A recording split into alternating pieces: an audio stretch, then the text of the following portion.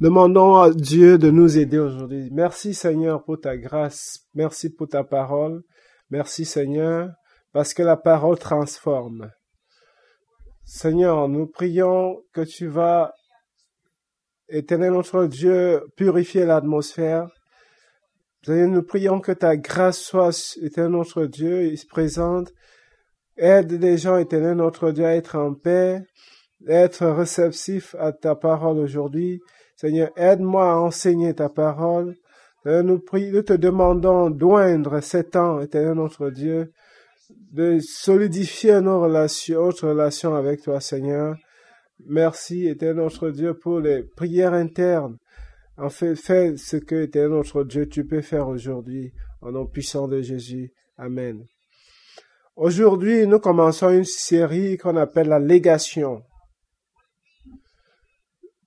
Certaines personnes demanderont qu'est-ce que ça veut dire vivre une légation. La légation est ce que vous transmettez à la génération future. Légation, il s'agit de l'héritage que vous laissez. La question que nous nous posons, qu'allons-nous laisser comme héritage? Qu'allons-nous laisser à nos enfants en tant qu'Église? Qu'allons-nous laisser à des générations futures? La légation, il s'agit de cela. Je pense que chacun d'entre nous désire faire la différence pour Dieu. Combien d'entre vous veulent que leur vie compte? Beaucoup, nous voulons que notre vie compte, nous voulons faire la différence. Personne ici ne joue et ne mène sa vie sans rien accomplir. Chaque personne désire être utilisée par Dieu et faire la différence. La bonne chose ou la meilleure, c'est que Dieu veut nous utiliser. Dieu veut nous appeler et nous oindre et veut nous utiliser pour faire la différence.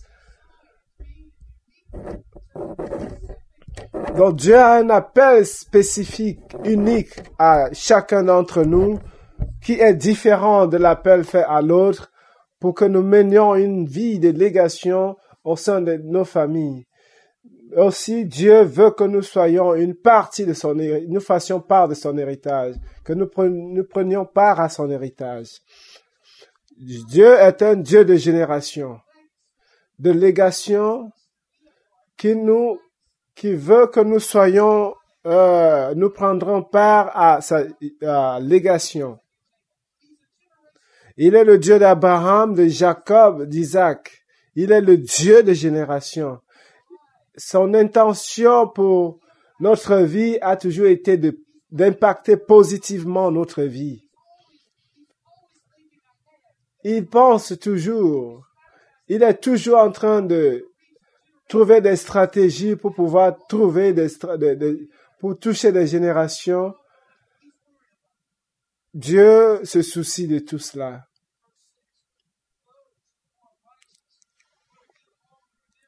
Somme 1, ceux qui sont justes seront récompensés. Donc, si nous vivons une vie de justice, nous allons laisser un héritage qui fera qu'on parle toujours de nous éternellement. Aujourd'hui, on se souvient de Jean, on se souvient de Paul. Tous ces gens-là, c'est à cause de l'héritage qu'ils ont laissé.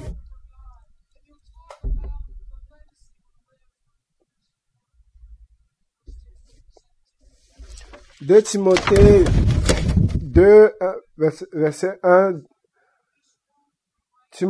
Paul dit à Timothée, mon fils, sois fort, la grâce de Dieu est en Jésus-Christ en toi. Tu as entendu ce que j'ai enseigné et a été confirmé par des témoins. Va et enseigne également à ceux qui sont dignes de confiance tout ce que j'ai enseigné. Paul dit à Timothée, dit, écoute, ce que je t'ai enseigné, n'arrête pas ça à ton niveau. Cherche d'autres personnes qui ont de la foi et transmets cela à eux. Donc Paul dit, ce que je t'enseigne ne s'arrêtera pas à ton niveau. Tu devras le passer à d'autres générations.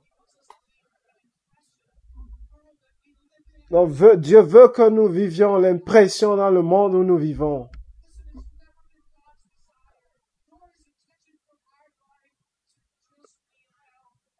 Il n'a jamais été de l'intention de Dieu, encore moins de son désir, qu'il ne s'agisse dans notre vie que de nous-mêmes. Dieu veut que nous vivons, que nous menions une légation spirituelle susceptible d'être transférée d'une génération à une autre. Dieu veut que nous laissions, que nous fassions un impact indélébile sur nos enfants, nos futures, les générations à venir. Combien d'entre vous vivent pour la génération qui n'est pas encore là? Hier, c'était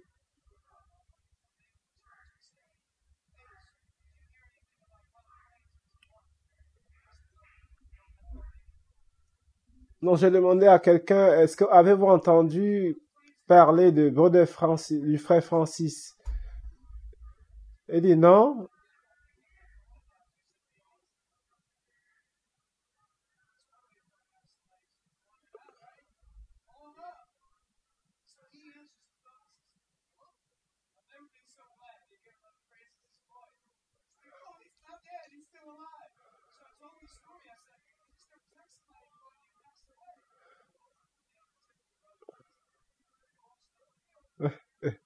Non, j'ai parlé à quelqu'un hier, la personne m'envoie le test. Avez-vous entendu parler de frère Francis? Il dit non. Il dit, il vient de mourir. Eh bien, j'ai pris le téléphone directement, j'ai appelé et j'ai jamais été aussi content d'entendre la voix du frère Francis. Parce que quand je l'ai eu, il me dit, mais quelqu'un m'a dit que tu es décédé. Il dit non, je suis encore là.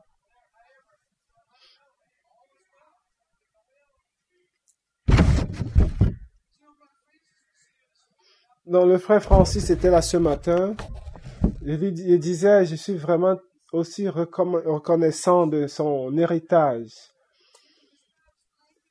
Je suis tellement reconnaissant de son héritage, de sa légation. Je suis tenu ici à cause du frère Francis, que l'héritage que nous laisserons également aux générations à venir. Comment allons-nous mener notre vie? Allons-nous mener notre vie en nous souciant que de nous-mêmes? Ou alors en nous intéressant à l'impact que notre vie va faire? Je pense que nous devons mener notre vie de manière à laisser un héritage. Menez votre vie de manière à vouloir laisser quelque chose pour la génération à venir. Comment est-ce que vous pouvez laisser un long et durable héritage? Vous devez d'abord savoir déterminer ce que vous devez poursuivre. Nous tous, nous avons le choix de mener notre vie telle que nous voulons. Nous pouvons la mener dans le sens qui nous arrange. Mais comment est-ce que pouvez-vous déterminer l'impact que votre vie peut faire? Notre vie aujourd'hui est déterminée par les choix que nous faisons, que ce soit bon ou mauvais. Le mieux est le choix que vous faites, mieux également est votre vie. Certains peuvent se rendre compte aujourd'hui des multiples mauvaises décisions qu'ils ont prises ou de mauvais choix qu'ils ont opérés. Donc, si nous prenons de bonnes décisions, notre vie aura plus d'impact sur la vie des autres. Donc, les statistiques ont montré que 1 sur 3 Américains mènent une vie heureuse. Ce qui veut dire que les 2/3 des Américains ne sont pas contents de leur vie. On est en train de parler d'une nation la plus prospère au monde, où 2/3 des gens mènent une vie malheureuse, non heureuse. Il y a des gens, pour la plupart, qui vont à l'église, qui sont chrétiens, mais ils ne sont pas contents parce qu'ils poursuivent de mauvaises choses ou alors pas de bons objectifs dans la vie. Écoutez Proverbe 14:12. Il y a une voie devant nous qui semble juste, mais c'est une voie qui se termine à la mort.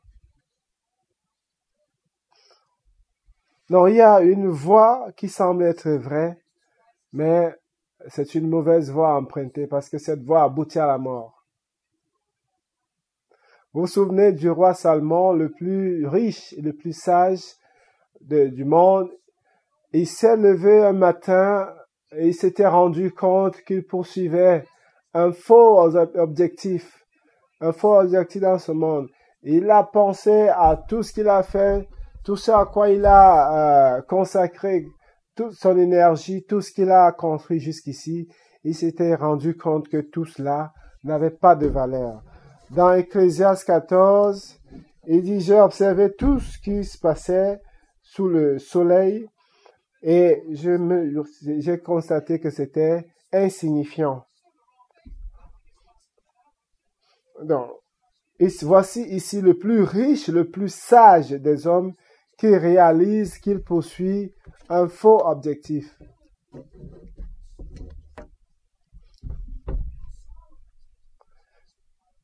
Salomon nous enseigne quelques 4 puissantes leçons. 1, il nous enseigne la futilité de poursuivre le plaisir dans la vie. Donc, vous êtes là, comment est-ce que je peux m'amuser aujourd'hui? Comment puis-je m'amuser cette semaine? Vous ne pensez qu'à de fête en fête. Ecclésiaste 2:10, il dit, tout ce que j'ai fait, tout ce que je voulais, je l'ai eu. J'ai refusé moi-même. J'ai trouvé plaisir dans le fruit du travail. Et quand j'ai regardé à tout ce que j'ai accompli et tout me paraissait insignifiant comme chassant du vent.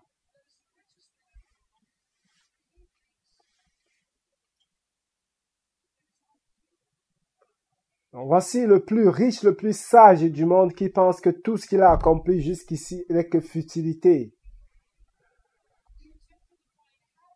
Donc, certaines personnes pensent que en poursuivant le plaisir va les rendre heureux ou alors va les satisfaire, mais il n'en est pas le cas.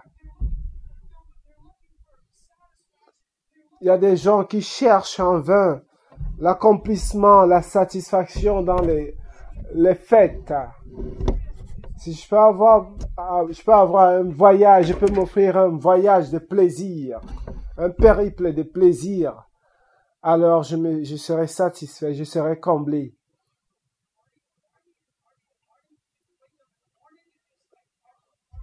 Donc, vous allez vous rendre compte, vous allez de fête en fête, mais quand vous vous levez le matin, finalement, vous vous rendez compte que, mais finalement, ces fêtes n'ont aucun sens.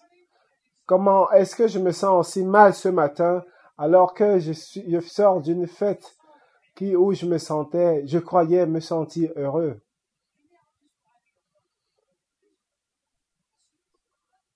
Donc, quand j'étais jeune et encore non chrétien, je trouvais également du plaisir dans cela. J'allais de fête en fête. Et après, j'en ai eu le dégoût. Je me suis dit, si je pourrais m'acheter un bateau et aller pêcher tout le temps, je serais comblé. Et j'étais là, j'attrapais des poissons. Je cherchais à vivre le plaisir. Un jour, j'ai réalisé que tout le plaisir du monde ne suffit pas pour nous rendre heureux. Tout le plaisir du monde ne vous apportera pas l'accomplissement dont vous avez besoin. La deuxième leçon que Salomon nous enseigne, c'est la futilité et l'accomplissement du travail. Il dit, quand je regardais tout ce que j'ai travaillé aussi durement, ou j'ai accompli par le fruit du dur labeur, ça me signifiait rien. Donc, je regardais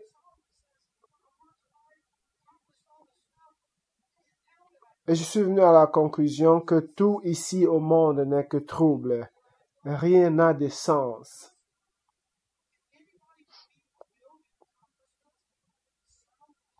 Donc, si quelqu'un serait satisfait de l'accomplissement qu'il a fait, Salomon serait celui-là qui serait comblé, parce qu'il a tout accompli. Celui qui a construit un majestueux temple. Il a construit des bâtiments du gouvernement. Il a nourri des milliers de personnes. Mais après tout cela, il dit que c'est insignifiant. Il court après le vent. Souvent, nous cherchons la signification, la joie dans ce que nous voyons. Si seulement je pouvais atteindre cette position, si seulement je pouvais atteindre cet objectif, alors je serais comblé dans ma vie. Sachez que le pouvoir du prestige ne vous apportera pas la satisfaction. Tout ce que vous pouvez avoir au monde ne pourra pas combler le vide que vous avez dans votre cœur, que seule la joie de Dieu peut combler. Donc la poursuite de l'accomplissement est insignifiant.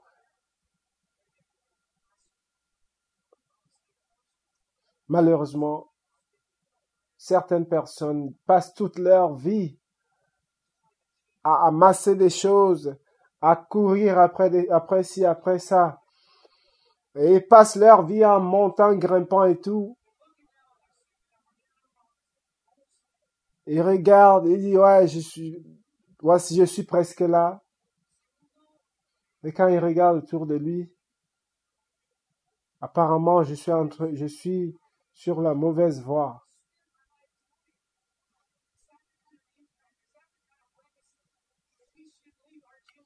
Est-ce le genre d'héritage que nous devons laisser à nos enfants? Aller passer des moments de fête tout le temps.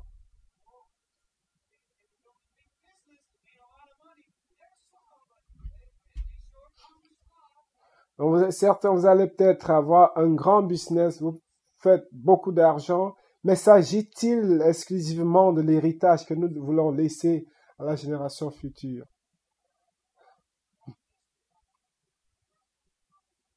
Ne perdez pas votre vie à travailler sur l'accomplissement des choses du monde. Salomon également nous enseigne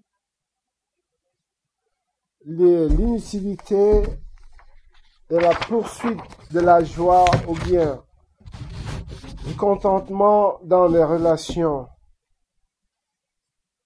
Nous ne pouvons pas compter sur une relation pour nous rendre heureux. Nous ne pouvons pas nous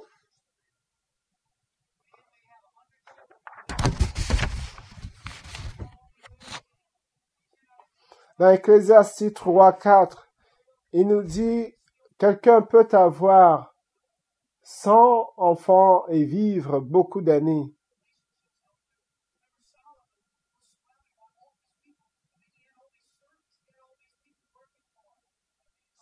Mais s'il ne peut pas jouir de sa longue vie et de sa prospérité, je dis qu'il est toujours enfant. que ses enfants sont mieux que lui.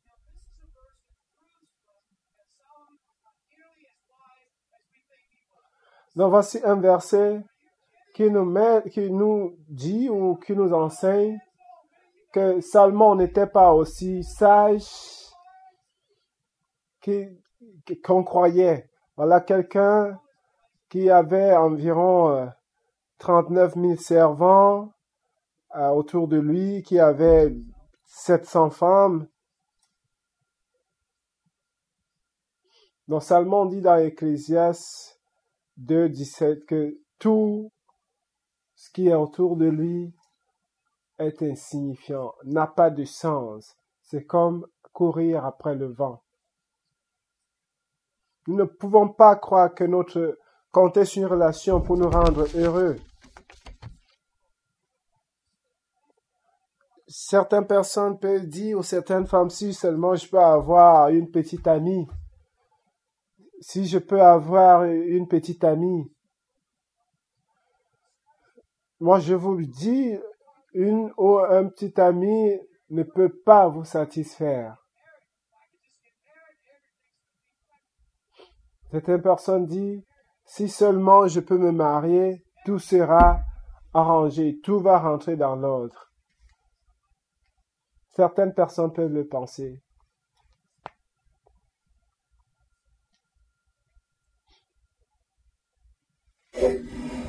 Sans frères et sans amis ne peuvent pas satisfaire le profond désir que vous avez.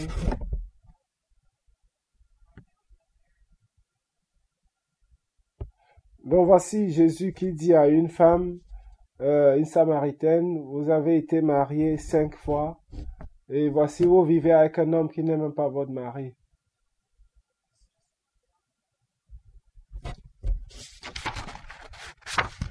Donc Jésus lui dit, qui boit de mon eau n'aura plus soif, parce que cette eau devient un ruisseau qui coule dans sa vie.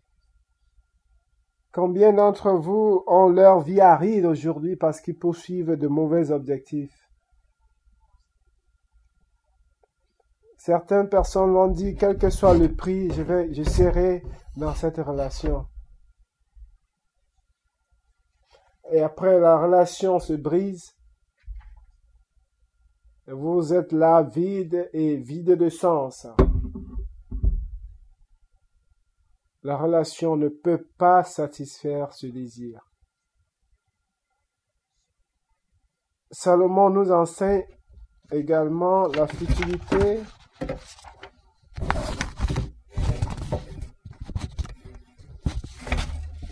Il enseigne également la futilité de la poursuite de la joie dans l'argent ou les possessions. Dieu dit, ceux qui aiment l'argent n'auront jamais assez.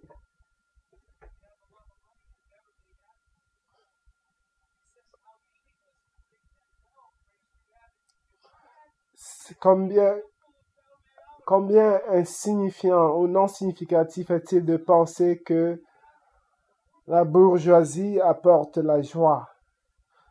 Plus d'argent vous avez, plus d'argent viennent, plus vous dépensez.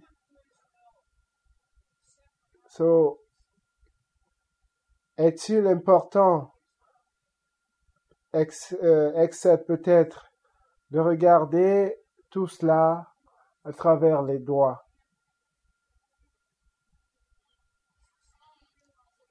L'homme le plus nanti au monde ne peut pas vous amener à la joie.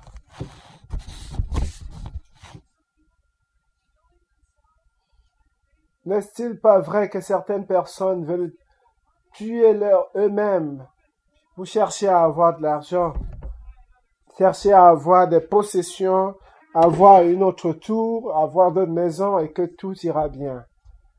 Tout cela n'est que vide. C'est comme aller après le vent. Il n'y a rien de mauvais à propos d'avoir de l'argent.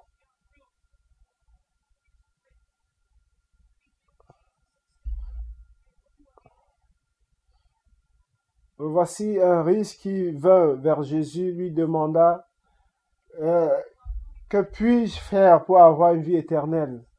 Voici ce que Jésus lui dit dans Luc 18, 23. Jésus lui demanda, pourquoi m'appelez-vous juste? Personne n'est juste. Vous connaissez les commandements. Vous ne commettrez pas d'adultère, vous ne prendrez rien par force, honorez votre père et votre mère. Et il lui répondit, jusqu'ici j'ai observé tous ces commandements. Jésus lui dit, voici une chose que vous n'avez pas fait. Partagez votre héritage aux pauvres et suivez-moi.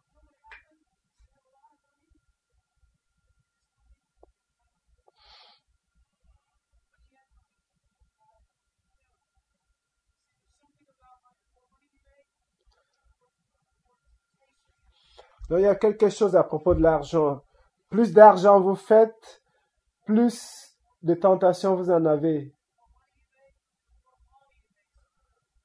Donc, le plus d'argent vous avez, plus dur l'argent vous rend. Vous pouvez être dans la pauvreté et être orgueilleux et joyeux. Il ne s'agit pas de combien d'argent vous avez, et il s'agit de combien l'argent vous a. Ça, c'est, voilà, l'issue. Quand vous menez votre vie juste pour faire de l'argent, c'est comme si vous chassez du vent. Pourquoi 2/3 d'Américains mènent-ils une vie non heureuse? C'est justement parce qu'ils poursuivent de fausses choses dans leur vie. Ils ont de faux objectifs. Nous pouvons penser que le plaisir se trouve dans la poursuite de tout ce que le monde contient. Mais quelle était la conclusion de Salomon? Il était un gars sage. Non, il donna sa conclusion à la fin du livre de l'Ecclésiastique. Il dit, c'est avoir peur de Dieu et garder ses commandements. Dieu apportera chaque acte au jugement et tout sera déterminé. Qu'est-ce qui est bon, qu'est-ce qui est mauvais.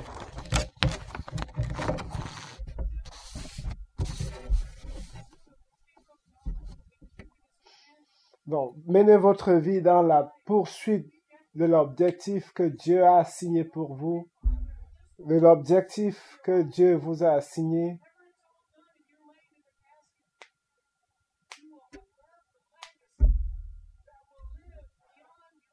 Une fois que vous aurez vécu votre vie ainsi, vous aurez rendu compte que vous avez laissé une durable légation derrière vous.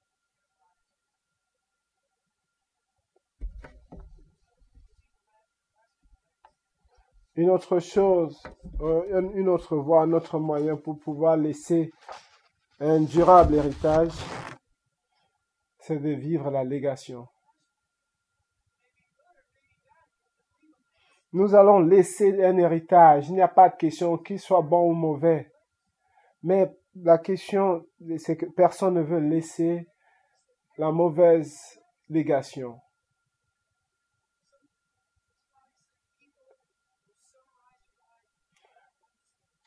Certaines personnes diront, les gens vont résumer votre vie en une phrase. Votre vie sera résumée. Un jour, vous et moi allons mourir. Nous allons mourir. Éventuellement, notre vie sera résumée, sera réduite à une simple phrase, à une simple sentence. Que voulez-vous que les gens disent de vous quand vous n'êtes plus là? Au funérailles, vous entendrez les résumés ou les intentions des gens. ce qu'ils pensent de celui du regretté disparu. Que voulez-vous que les gens retiennent de vous?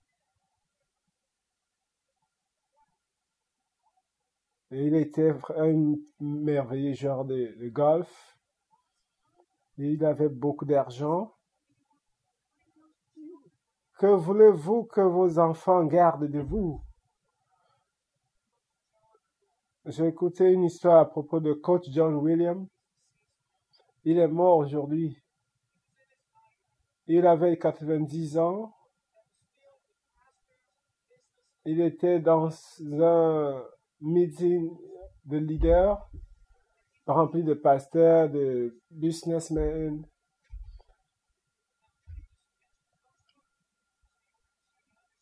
Laissez que je mentionne Coach Williams afin que vous compreniez. Il a gagné 10 championships de basketball. Personne n'avait aussi atteint son accomplissement, ses exploits. Il était le meilleur coach du siècle. Il peut renouveler tous les secrets du sport dont personne ne pouvait approcher de lui. Donc, on lui a posé la question, par quoi voulez-vous être? Il dit,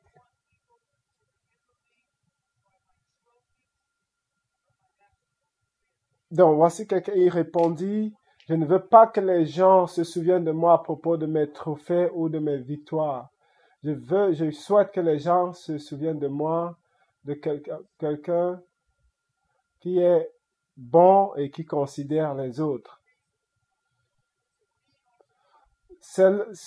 Il avait toutes les raisons de s'adosser sur ses exploits, sur ses trophées.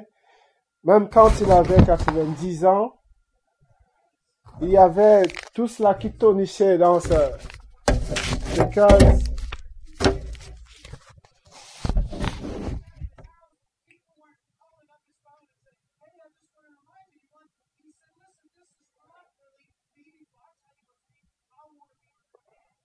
Non, voilà, il est là, il reste à la maison, on l'appelle, on dit, vous avez gagné. Il dit, non, je ne veux pas être rappelé, je ne veux pas que les gens se souviennent de moi en se fondant sur ces trophées, mais je veux que les gens pensent de moi que j'étais quelqu'un de bon et qui avait la considération des autres.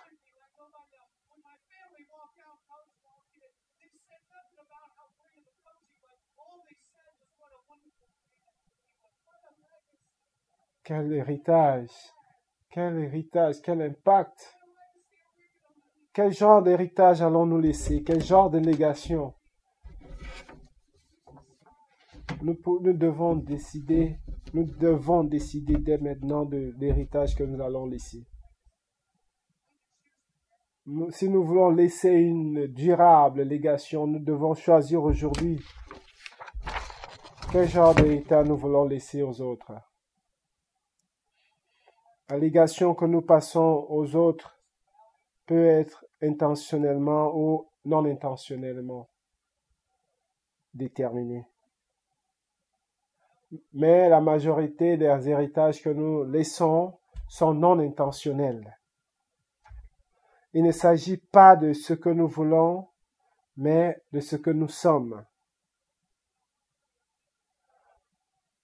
Donc nous devons intentionnellement savoir ce que nous voulons laisser derrière nous.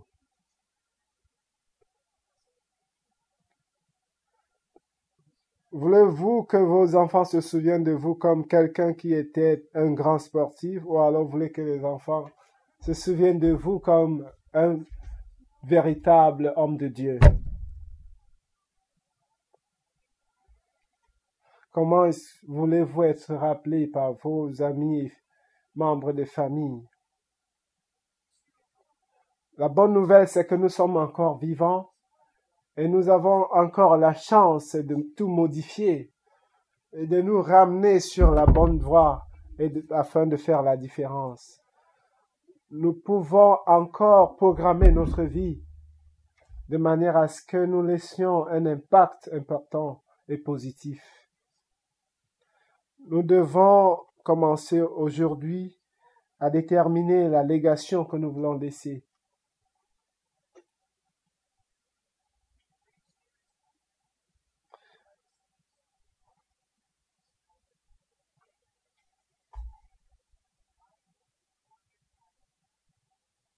C'est une chose de savoir quel genre d'héritage nous voulons laisser, et une autre chose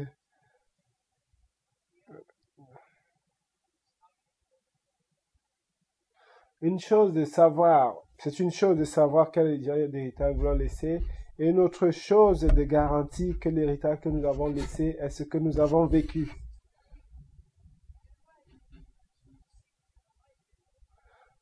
Non, la vérité c'est que la manière dont vous vivez au quotidien détermine l'héritage que vous allez laisser à la génération future ou vos enfants.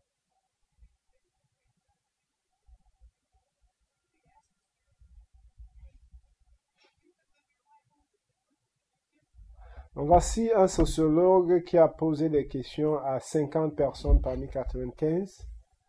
Si vous aviez à mener à revivre aujourd'hui, que désirez-vous laisser comme héritage?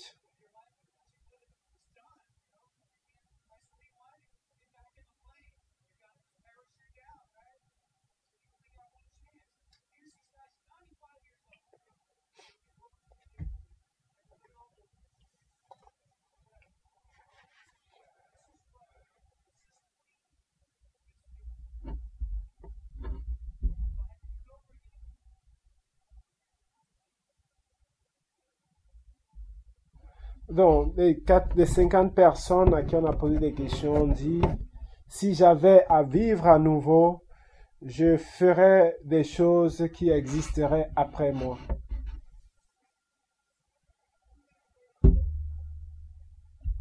Rien que la façon dont vous menez votre vie peut impacter les autres.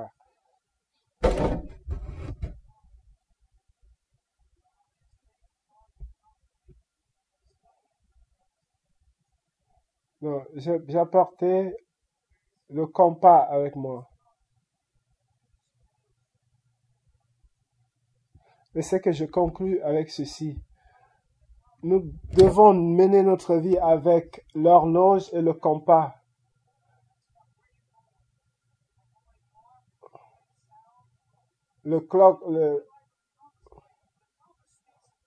La boussole ou le clock, la boussole vous détermine si vous allez au nord, sud, est ou est. Et le compas vous dit où est-ce que vous menez votre vie.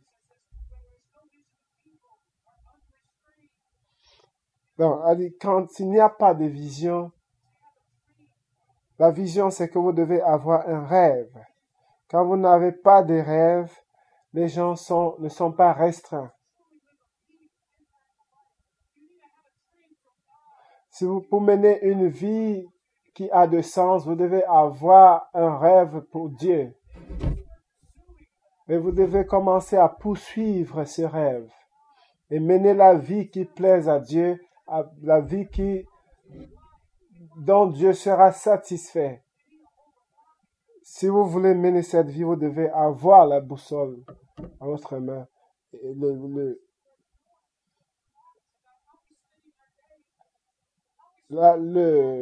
L'horloge, c'est comment nous passons notre vie. Le compas, c'est où est-ce que nous passons notre vie. Allons-nous mener notre vie concentrée autour de nous-mêmes ou alors nous allons mener notre vie pour impacter la vie d'autres personnes?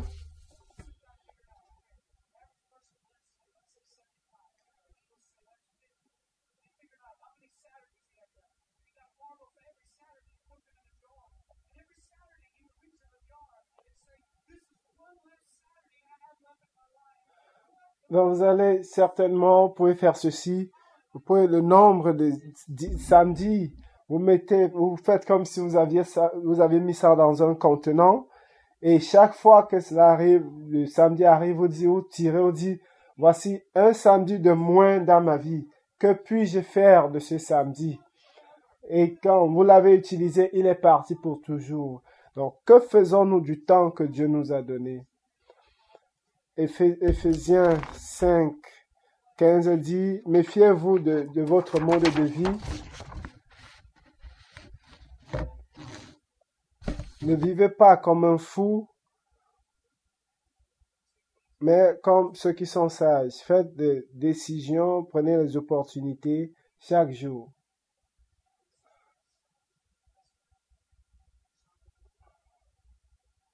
Ne vivez pas de manière insensée, mais écoutez ce que le Seigneur a pour vous. Nous devons passer nos jours sagement. Nos jours dans le monde sont gras comme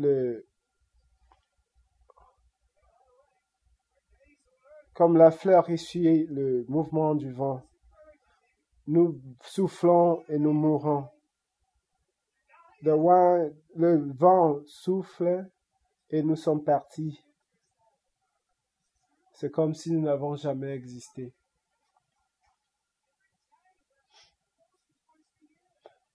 Chaque jour, nous nous rapprochons de la fin. Quand vous dites vous avez 18 ans, vous dites que vous n'allez jamais atteindre la fin.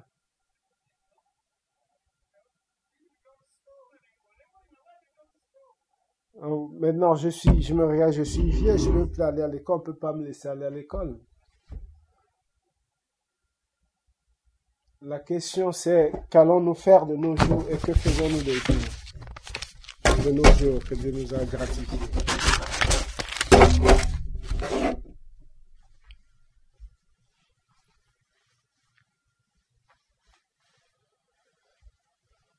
Baissez vos têtes avec moi 1 minute.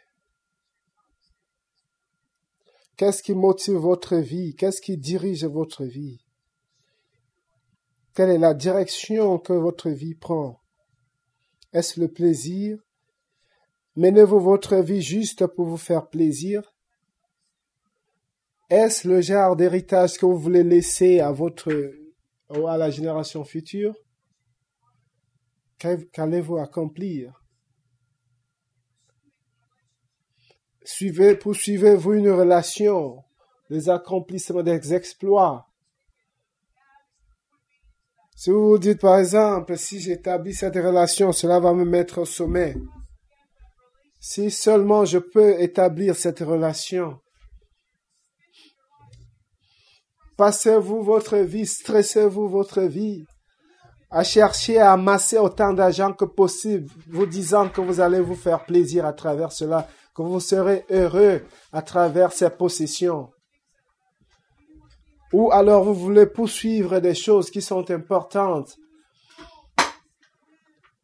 Allez-vous vous arrêter un moment et dire, cela était comme à courir après du vent, c'était insignifiant de mener ma vie autant que je l'ai menée.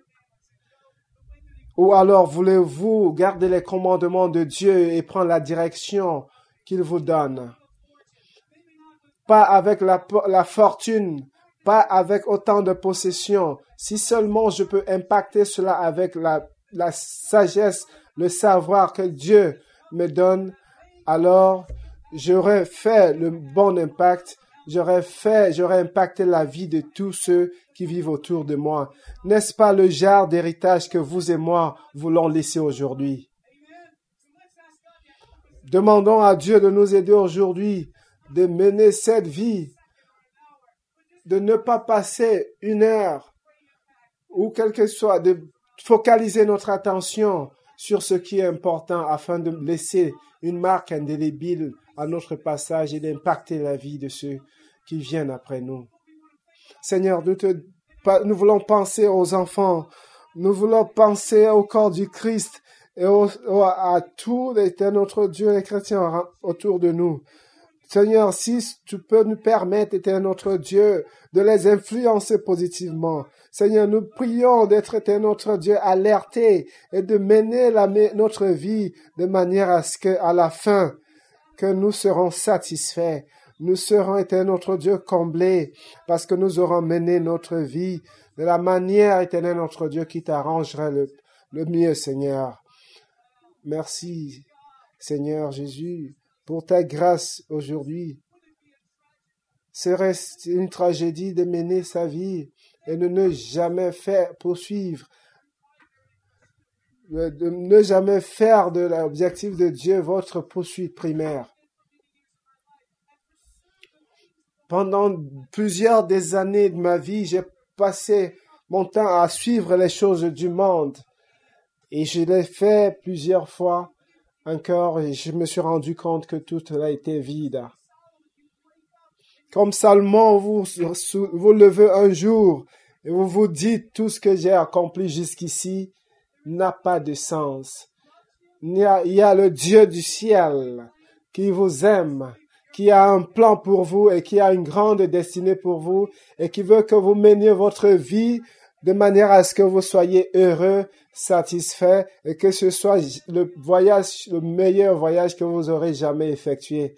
Si vous êtes ici aujourd'hui, vous dites, Seigneur, j'ai jamais osé donner ma vie à Jésus. Aujourd'hui, je veux changer d'objectif. Je veux commencer à poursuivre Dieu, à le suivre, à suivre la direction, le sens qu'il veut que je suive. Si c'est vous, levez vos mains. Maintenant, dans cette pièce, l'Esprit de Dieu est en mouvement. Levez vos mains si vous êtes intéressés.